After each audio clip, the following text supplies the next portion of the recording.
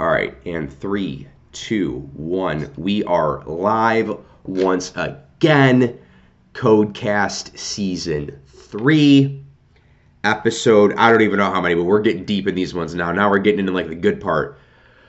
Furious Competitor Series, longtime friend, guy that has started a really cool business, which honestly, of all the business owners I've had on the podcast, I would actually think of all the people that listen to this, Adam's business is probably the one that you've most likely seen on social media, but just don't know. Like, once we start talking about it, like, oh, that's that one. So it's interesting. Youngest business owner we've had on from maturity stage of a business, but might also be the most known business we've had on here too, which is kind of a cool thing as well. My good friend Adam Dittman. Adam, how are you doing, sir? Kody, I'm good. Thank you so much for having me today. I appreciate it. Hey, I'm excited to be here. Next time we'll do it live over a set of highlights, because that'll always just be like the tagline of our thing. Oh yeah, but I love that. Yeah, that sounds great. So this is just to kind of bring out the genesis of how we had Adam on. I've known Adam. We've known each other now for like what, 8 years? It's a long time. Yeah. Let's see. Yeah, it's between 8 and 10 years. Yeah, it's nuts around there. Yeah. So Adam and his wonderful wife Tabitha. Shout out to is Tabitha hanging out with us today, or is it just you and I doing this one? Just you and I. All right. Yeah, Tabitha is a little under the weather today, and she's also picked up a freelance gig, so she's of course doing her own thing. Yeah. All right. So this will entice you guys when we do season 4. We're going to throw Tabitha in the mix, and it's going to get all sorts of crazy. We'll have all three of us going at once, so we'll see what happens. So Adam's actually got a really cool business, and this is interesting. I've known Adam for a long time, and was it 2 or 3 years ago you guys reached out and you're like, hey, we got this new business we're going to start doing and start getting into. And yeah, I mean, it was COVID. You know, we were catching up, and you're like, what's going on? You know, how are you handling all this? And I was like, well, it's a little bit different. You know, we've gone all in on this idea, this concept, and it's kind of taken off. So, and I guess that's where we're at. And not to tease the listeners out on it, can you explain? All right, give us the name of the business and give us, like, how do you describe what you guys do? Because it's got to be way better than anything I would describe in my caveman brain. Okay. Yeah. So the concept is called Studio W.I.P or Studio W.I.P, which stands for Work in Progress. We provide street art workshops. So the best way to explain it is kind of like a paint and sip concept, but we flip it on its head, and we use aerosol or spray paint. The paint that we use is ultra low VOC. Not to get too technical out there, hopefully people know what that is, but that's the stinky stuff, volatile organic compounds that's in paint. You really don't want that in your paint anyways. Fair. Like, you don't want to be like creating something and like, you know, like having that. Now some people like love that smell. I don't. But the beautiful thing about it is that I can have a room of like 50 people painting, and there is very little odor, and we don't, you know, have to worry about wearing a respirator, or very little ventilation is needed. You know, you just can basically set up shop anywhere and start painting. And it's water-based, right? So that it's like this paint that we're used to, you know, having fun with in art class when we were kids. Like, the stuff comes off of our hands pretty easily, you know? So yeah, that's our concept. We are trying to break down the stigma of spray paint. Chicago-based company. That's, you know, pretty funny. It's a city that, you know, you can't buy spray paint in. Right. You know, it's like, oh, so that provided a set of challenges, and learned a lot about that. Yeah, it's a really cool idea. You know, like, just a good time to come in and express yourselves creatively. You know, take some risks, a safe space to take risks in, and yeah, that's our core business. Awesome, sir. Now, starting a business during COVID is we're gonna do a huge tip of the hat there, because unfortunately, you know, That was a rough year for a lot of business owners, and running a business that works with a lot of business owners, just watching the pain in people's eyes of like, this is everything I built, and I can't Yeah. do anything but watch this crumble in front of me. Yeah. So for you guys to take now, this is one like a huge Codecast shout out. Like for you guys to look at it and say like, we're gonna throw our hat in the ring. That is something I will forever admonish in thinking that is awesome. How did you guys come up, like what happened to get this thing actually going? Like, can you share that with the viewers? Yeah. Okay. So, I mean, I empathize with business owners, especially now when you're building something and,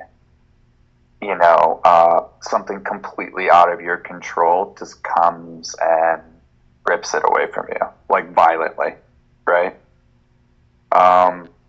Because businesses are your babies, right? Yeah. They're a part of you.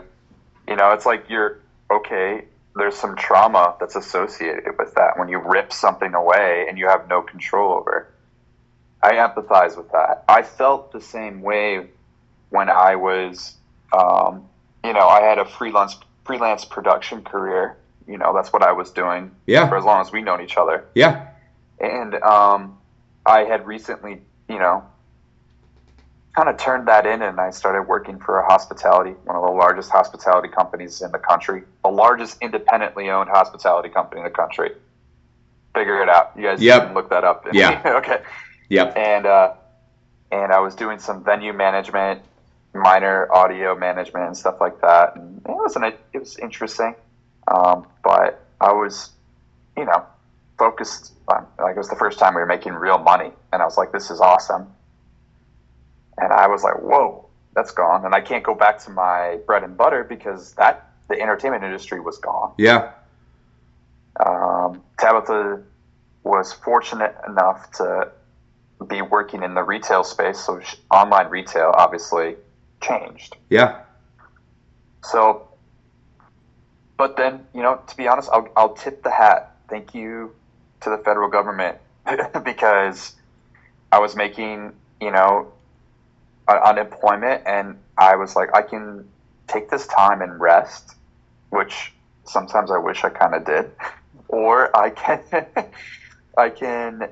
because I'm used to moving and like I got to keep doing something. Yeah.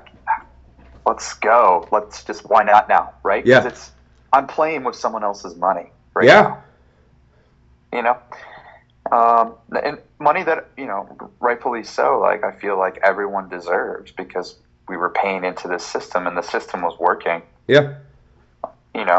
For that particular subset, and it was working for me. So, I was like, okay, let's go, let's do it. And then also I think Tabitha was just really annoyed with how anxious I was. So she's like, you got to do something. And it really came down to the tumultuous time, that was happening in our neighborhood.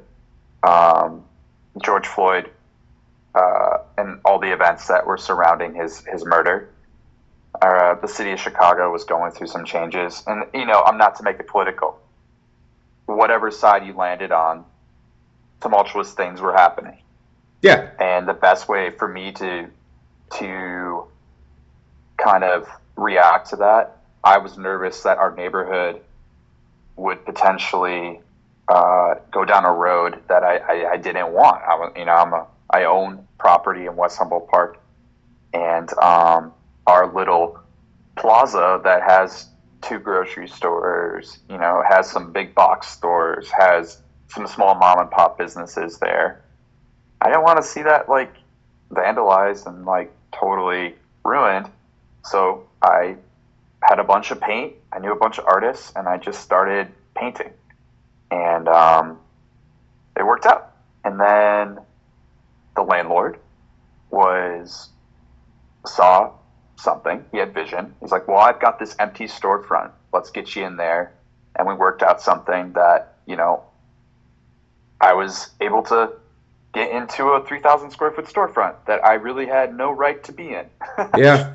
But and it was, it reads, rents on that is crazy. But he gave me, he was like our first patron, and gave me time, right, to think about what our next move was, because we didn't really come up with the concept until our backs were up against the wall. And I was like, it wasn't until 2021 where we were doing workshops, but it wasn't clicking. I was like, okay, let's do something. Let's do a Valentine's Day thing where couples can paint together. And that's what kind of took off. And it was, it was TikTok and Instagram, and then reaching out to folks who had pull within that space, who were micro influencers, and, reaching out to, and also just the timing of that. Like, Chicago was opening up and we had 3,000 square feet, so I could space people out properly. It just kind of all really, the timing of it worked really, really well. Yeah. I mean, you almost pause there if you think about it, right? Like, there's so many different things inside of that as well, where it's like, I have to do something, right? Because I think a lot of us as entrepreneurs are anxious by nature, and it's like, one of the things that's a cure or an alleviator of anxiety is action, because at least it's like, okay, now I'm at least doing something, and if this fails, at least I'm doing something, and if it fails, fine. But there's another thing, like you and I talk about this all the time, is, okay, landlords, like, hey, I'm going to give you some time and give you some patience. So there's this stigma that we always try to decapitate. I know it's a strong word, but I'm selectively using that word intentionally. We try to decapitate, as there's this vision out there that people think, like, the guys that have businesses, they don't want other people to win, or entrepreneurs don't want other entrepreneurs to win. And I aggressively think that's false. Like, there's nothing more of guys that have run the journey that want to see guys jumping in the journey win. Because it's cool, because it's like, hey, he's gone through it as well, and there's only so many of us, so it's almost like a cult. It's the one thing, and I'm sure you might have found this as well, is that it doesn't matter your political spectrum, doesn't matter what you do, ethnicity, creed, sexual preference, religion. Business owner to business owner creates one of the most relatable relationships that could possibly exist, because it's all the things you and I laugh about, where it's like, you done this one yet? Like, yep. Oh yeah, that's that part of that side of things. So it's just kind of cool. Yeah, he didn't have to do much. He didn't. It was good for him. He saw the potential. Like, it was a roll of the dice. Like, listen, these guys, they might do something cool. They did something great for my plaza. We painted all the boards that were on all the stores. I mean, I have color, I have art, I have vibrancy, I have the perception of a safer space, because it was safe. It had security, so he's like, yeah, this is the least I could do. And I do give him, a lot of respect. I wish I could still be in that space, because I love walking to work. I wish I didn't have to move. But, eventually he had to make a better business decision, and big box retail rents are, that's like a calf, right? It's like a gilded calf. You need it, like, those are fat. Let's do it. Let's grab it. So I don't blame him necessarily for us for having to move. So it's cool. But, it's interesting, like, entrepreneur to entrepreneur, it's tough to ask sometimes. But, like, hey, I don't know. I mean, at least for me, it might be because of my upbringing, maybe that's my own ego that I have to check in. That is my business good enough to ask, like, hey, like, I think we're in some cases, like, oh, you just do art. But yeah, I just do art. But, I'm not the type of person to like to throw out numbers either. Right. Yeah. So it's kind of a weird thing. It's a delicate thing, and it's okay to be under the radar too for us sometimes. I don't know. I'm a little distracted there. I'm currently in like a landlord dispute right now, so I'm kind of like salty. Yeah. But fair. That's another conversation. So you guys get this thing started, get it up, get it off the ground, and get it rolling. And I think one of the things that could be helpful is the fact that a lot of business owners that I talk to that'll ask me, like, hey, I'm getting going, I'm getting started, I finally have enough workload. Should I hire more? Should I hire somebody? And that's like the hire number one is the scariest and sometimes the most helpful, because you realize all the things that you were doing, you're like, maybe I shouldn't be doing this anymore. Adam, you're closer to that stage than the folks that work for me have been with me for years. But walk me through, like, what was it like for you? Because I guess you can give insight into this that's more fresh. When you guys went to start hiring employees, and how much different did that change in your mindset of the business you were running when you had to hire and had payroll breathing down your neck? Okay. Yeah. So this is a complicated question for me. Straightforward. You laid it out beautifully. What I've noticed in talking to folks like you, Kody, and some other, building my team, my external team, like those folks who are experts in financing, who are experts in real estate, like picking their brains, because they're true champions for our space, and they see my vision and they see our vision, Tabitha, and they've helped me navigate some of these things. I, had another partner at one point before Tabitha came in to be, she's my wife, my best friend. It made sense, right? But on paper, a partner. So I went through this process, and I guess you could say that was my first choice. I chose someone who had the skill set right off the bat, and we connected really, really well. And it just turned out that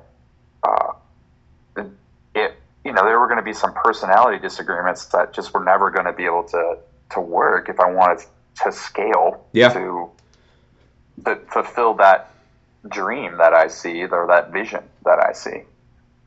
And I had to make some choices quickly.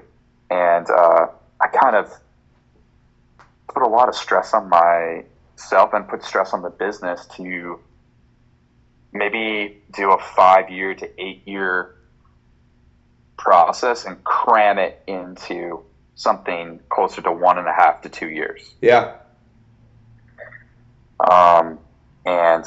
So that gave me, and why I bring that up, so that gives me, we hired people together. Yeah. And people have been with us through that shift. Some have stayed, some have had to go because it's like, okay, we hired, like, you looked really good in comparison to what I was dealing with on a partner level. But like now that dust is settling and I've starting to see through that fog, I'm realizing that, okay, let's try to make this work. But if this doesn't work, it's not going to work. Yeah. Those lessons. And then I love taking risks with people. Mm-hmm. I think, empowering the right person will pay in loyalty and dividends over and over and over again. Couldn't agree more. Yeah. So I guess like right now when we're building our team, I'm looking at it a little bit differently. I feel good where we're at. We have 4 core team members that are on a full-time basis, and that's awesome. I'm still like, the whole goal is to kind of make yourself more or less a redundancy, right? So you can just, you're whatever analogy, captain of a ship. I like to think of it more of a conductor. I have all these. I'm looking for those first chair players in the orchestra who are just killing it. They're like the best here, and together we can create beautiful music. Yeah, man. All right. You know what I mean? And maybe I think I have some first chairs. I really do. But now I need them to realize that. And I need them to start pulling in other people who want to learn from them, right? Yeah. And then and so then we can really gel. So, and having 2 distinct teams, one in Chicago and one in Atlanta, that has been a cool challenge to kind of work with. Like, how do I make sure that these 2 GMs are talking to each other and have allies so they don't feel siloed? Yes. Because we can't do that. I mean, we're just not a big company, but we're covering a lot of space. Totally. And it's like the relatability factor when you have someone that knows exactly what the other person's doing and those two people can collaborate. Because there's things that those two will figure out that you didn't even see because it's just the lens of which they're viewing it through. The lens that they're viewing through, they deal with similar problems every day. Yeah. Right? And I want them to be problem solvers and find solutions. And I slowly have starting to see that shift of where, like, hey, this is how I communicate best. Tell me your problem. Tell me how you think you're going to solve it, and then I can tweak that. Sure. Instead of, I hate telling people what to do. Sure, Correct. I could do that because I was doing your job. Why don't you rephrase your question? And all that. Because there's so much to learn that I don't know that I need to go figure out. I don't want to be dealing with the same problems over and over again. That's why you're here, And do you ever find, too, when you empower people to come up with the solution on their own, they take so much more ownership over it versus you just telling somebody what to do?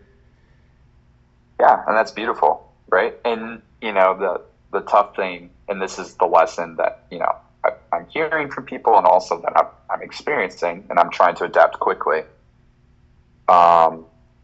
is letting them own it, right? Yeah. You got it. Okay, cool. You decided to do that. Let's go. Yep. And you know what? Is that what I would have done? Probably not. But is it getting done? Yeah. Okay. Is it better? And then we can look at it. Like, is it more successful? Is it less successful? And then just kind of roll with it because, at a base level, it got done. Yeah. It got done. And, we can grow together to make it even easier or smoother, or I can learn that, like, oh, this method is way better. I can't believe I was doing that, And there's this thing that it took me a long time to really swallow was we can look back at it and like, is it as good as I would have done it? Maybe not. But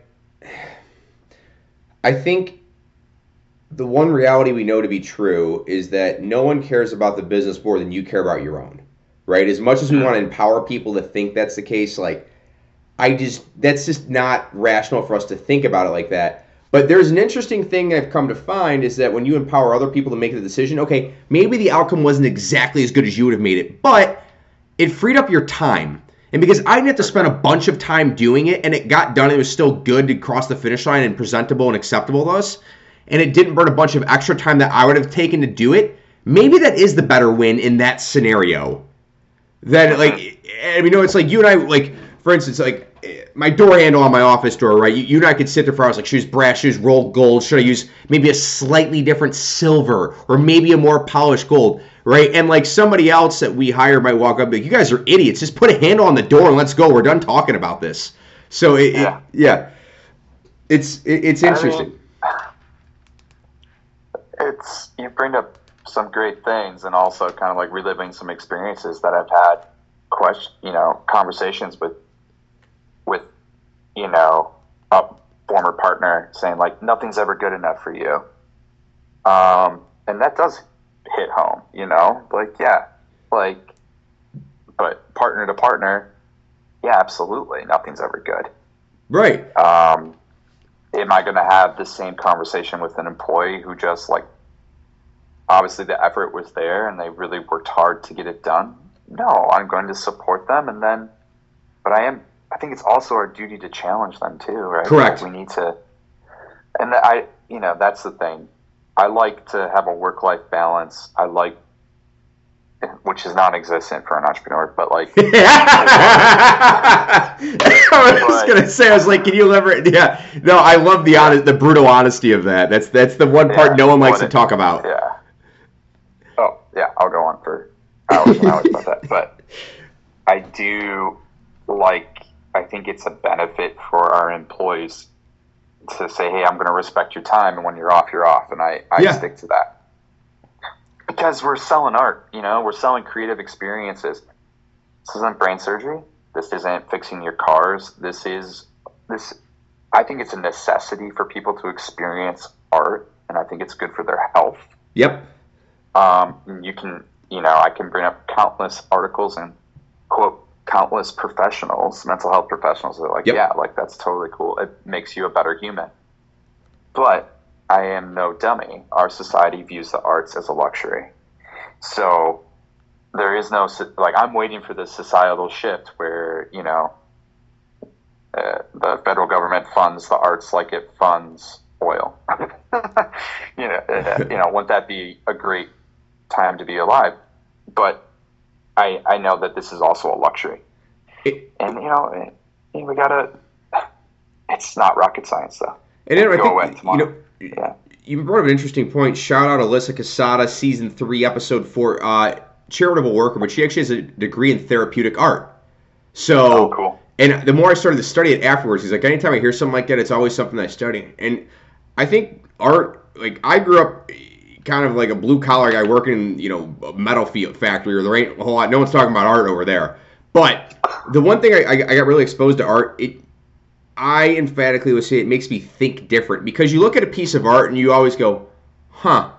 And you start to see it like, what am I trying to see here? And I think the practice of that helps a lot in life, where it allows us to see different paradigms of how people might view something, and thus sheds a lot of our own ego, because when we can see someone else's eyes and how they're viewing something, it gives us more perspective, and it can also be a better communicator with that person. So it's funny that art does a lot of those things. We just don't realize it's doing it, because a lot of times it's in your subconscious that it's happening. Right. So. You're right on, 100%. Yeah, it's powerful. It's a powerful tool. And it's one of the things I wish people gave more chance, where it's like, I don't know, to your same degree, right? The federal government, I even take another different step further, like how much money they put in like pain meds, right? That's not really good. Yeah, so like art is like, no, we're not doing that. It's like, why don't we at least try? Let's try this first. But that there's not enough, like, I almost feel like there's not enough, like. Yeah. And that's actually such a better, connection there than the one I brought up. I mean, that's either way it, but it's sometimes moving, and that's what we bring to the table too, is like, you're not sitting down during our experience. You're up, you're moving, you're creating, you're trying to tap into as many neuron synapses as possible. We're attacking your eyesight with all this color and the sound and the rattle of the can, the hiss of the paint coming out of the cap, the feel of it, right? Yeah, man. Okay. The only sense that we're not really touching is the taste part. And I think that's awesome. Any experience that you can go back on, you're like, oh man, like, why was that such a profound moment in my life?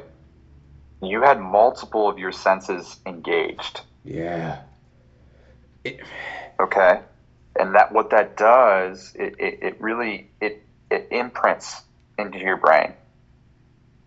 And I just love it when people start realizing that, they're like, oh, why do I keep going back to this one thing, or this one restaurant, or this, or it's because so many things happen, just that one moment, all sandwiched together, stamped into my brain. Okay. It's awesome. So, yeah. I never thought about it like that, but that makes a lot of sense. We get to have these memory dividends, I think I call them, where like you get to relive it over and over and over in your head, and it's like the joy is still there. And that is pretty cool, because anytime I've ever gone to like an art exhibit or done an experience, like I always have a really good vivid memory of it. Interestingly so. And with you guys, so we got location number 2, rock and rolling. Shout out to we have a couple listeners I think that actually do live in Atlanta. So if you guys are looking for an interesting experience, you're like, all right, I'm kind of digging what this guy's about. Adam, where is your guys' Atlanta location located at? Yeah, we're 1020 White Street. Lee and White is the complex. It's in the West End. Really cool. It's off the Beltline, which is really neat. Atlanta's got this great, it's a belt, essentially, but it's like the 606, but a circle, which is great. So there's a little part that's broken. We're on the back end of it, and it's lots of money. People are pouring into the development of the area, and there's a nature path, And the one thing that Atlanta really does have going for it, it has great craft beer. And even for our non-alcoholic drinkers, every brewery has their NA, soda or something that they're creating. So the crafts and the artisan quality is there, and it's a really good experience. And I'm happy to be at Lee and White. They're great partners. And I'm actually curious to ask you this too. All right, since you drink beers, I actually think a lot of times you and I have met. We've had some sort of beers involved.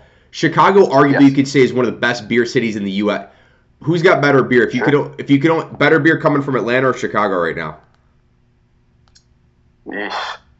It's really tough because oh wow, it depends on what you like. Fair, to be honest. And I guess that's totally fair because you can't compare like a Chicago Midwestern beer to like New England because it's just different styles like to like West Coast beer because it's just different. It's hard to compare like hazy IPA to like an APA that's like tightly filtered. You can't compare an apple to an orange. It's kind of tough. And there's just there's so many different types out there.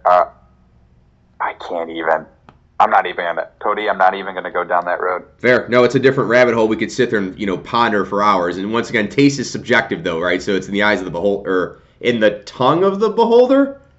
I think that makes sense. The tongue of the beholder. Yeah, Codecast original tagline there. We'll get shirts. Taste is in the tongue of the beholder.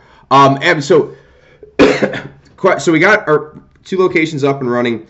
Obviously we can't let all the cat out of the bag. Well, it's three locations. Sorry, right? 3 locations. Yeah. I actually drove past the other one today. I was with my girlfriend. I was like, I drove past Hardy Boys, and I was like, yo, this is actually where I met Adam and saw like it finally come to life. Where I was like, this is legitimately it. It was like, this is real. What's next for you guys? Because this is the cool part. We'll have Adam on actually probably. We're trying to do this on an annual basis because they're in the high growth stage. So for a lot of the other business owners we have, you guys don't see them a whole lot because the business is 15, 16, 17 years old. There's not these big leaps and jumps anymore. But Adam, you're in the mud pit right now, which is the cool part for the viewers. Not so much when you're in the mud, but what's next for you guys that you can share with us? Oh, that we can share. Oh, okay. Man. Well, obviously we have a big goal of my idea was 9 cities in 9 years, and people might feel like that's pretty slow, but 9 locations, 9 years, 9 cities, 9 years. Or was it 5 years? Something around there. Hey, like we always say, like it's very, we know what's going on week to week. We know what the vision looks like long term. That's those midterm ones that are fuzzy. Yeah. Yeah. So we do have some perspective, some really good prospective locations potentially opening up in the Midwest, but in Texas potentially, and then we also have a good perspective in the East Coast. So excited about that. But really, we're playing the game here in Chicago, so we're trying to acquire a building that we're currently in. That would be a good step forward, and really like leverage some of the licenses that the building could get potentially to really see some different revenue streams within the space rental business. And when the lights are off, we should be able to rent it. You know what I mean? So looking at that and excited about that. But a big thing for us, which was a goal for last year, was to build our community partnerships and really push those forward. And they are, which I'm excited, just keep fulfilling those promises to local schools that we're working with, chambers that we're trying to push their mission along, nonprofit groups. I have to do a shout out to Polaris Academy and Embark, 2 separate organizations, but they are awesome, and they've been fulfilling kind of that philanthropic niche or itch that I was looking for to fulfill this year. So I'm excited to keep those partnerships going. So I would love just to break that $1 million in revenue. The first mill is always the hardest one. I mean, that's a testament that everyone will say, man. Yeah, that would be awesome. And I think we can get there by being smarter about some of our overhead costs and then being more aggressive and just, making people aware of what we do. And then, that would be good. I would be okay with that. Would be a successful year for us. Now, I guess, Ed, and this is, one of the coolest things that I'll advocate for is, like, if you guys have ever gone to the space, like, it's just worth going. I can't describe the feeling you get, but you just walk in there and you feel like there's something different going on. Like, I don't know how to explain it, but I know in what I'm explaining to be true. So anyone that's in the Chicago area, Studio W.I.P. I can vouch for Adam and Tabitha. I've known them for a very long time. And Adam, if you could actually, in closing, too, this is something I love that I'm happy you feathered it in there because I actually had a note. That's one of the things I was going to ask. We don't do a lot of notes in this show, but the one thing I was going to ask, because since I've met you, like, you guys have always been about helping other people. Like, that's always, if you were to have, like, Kody, if you were to build the recipe bowl of Adam and Tabitha, like, what's one of the ingredients that's definitely getting thrown in there? Helping other people. That's definitely getting a large portion of it. Walk me through, like, the community stuff that you guys are doing, because you guys have always talked about it and then backed it up. Tell me about what you guys are doing in that space. Well, our mission statement is to be a good steward of our space, our community, our neighborhood, and a good steward for our artists, right? Like, trying to make sure that artists get paid fairly, make sure that they like coming to work. It's slinging spray paint, but making sure our rates are competitive, and, compared to other paint and sips, our base rate is already the top rate for some of these other places. So it starts with there too, right? Yeah. Artists are talented. They need to get paid. We need to get paid. Cool. Love it. And then working with, like, the community is, like, trying to figure out which, partnering with organizations like, let's look at Embark. They go into underprivileged CPS schools and are like, hey, we're a nonprofit. We're funded. I believe they also, they have some big backers on their board. We will bring your students to whatever piques their interest. And here's our catalog of things that pique their interest. You want to learn how to be a photographer? You want to learn more about street art? You want to know how to weld, And then they partner with smaller artisans like us. And we, they're paying a great rate. It's like, we're not really discounting. They make sure, and if someone doesn't show up, they still pay us. That's awesome. Yeah. But what that does is that I'm able to, share, and I'm able to have, these kids are able to be exposed to, like, a different medium that they understand because they see it all the time. We get to show it in a different way, a more positive way, and then they get to take it and just play with it. And, and that's great. Also, too, like, on our for-profit, kind of wing here, our day-to-day workshops, is that, like, adults playing is the best thing ever. If an adult can just go out there and just, like, play and, like, just have fun, it's cool. Yeah. Like, we rarely have issues with people with bad attitudes or whatever, because we flip it real quick. Yeah. They're like, oh, yeah. Like, how could you be angry? We just played for 90 minutes. Yeah. So, yeah, and, keep pushing forward with that whole, like, youthful, like, mentality of, like, okay, let's just have some fun. Let's do it. Let's, and I think it is the best way to do it. And obviously our school programming, like, working directly with schools, we try to tailor whatever they need to do. If we have the supplies, if we have the artists that are on our team that could do that, let's just get them connected and let's just do it. Right on. Adam, I'm guessing in closing here, like I said, you guys got the youngest business we ever had on here, and so I think it hits home a lot harder for a lot of our listeners, because a lot of listeners want to be entrepreneurs, right? It sounds fun, it sounds exciting, right? Like, oh yeah, being entrepreneurs is jumping on podcasts at 2:00 on a Friday afternoon, right? That's like, people just think, I don't know, a lot of times, like, oh, you just drive around and, like, the money just shows up. Like, that's not how that works. But Adam, what piece of advice, I guess, we always ask the older business owners that have been around 10 plus years, what's the worst piece of business advice you've ever gotten? But I'd love to ask you a different question.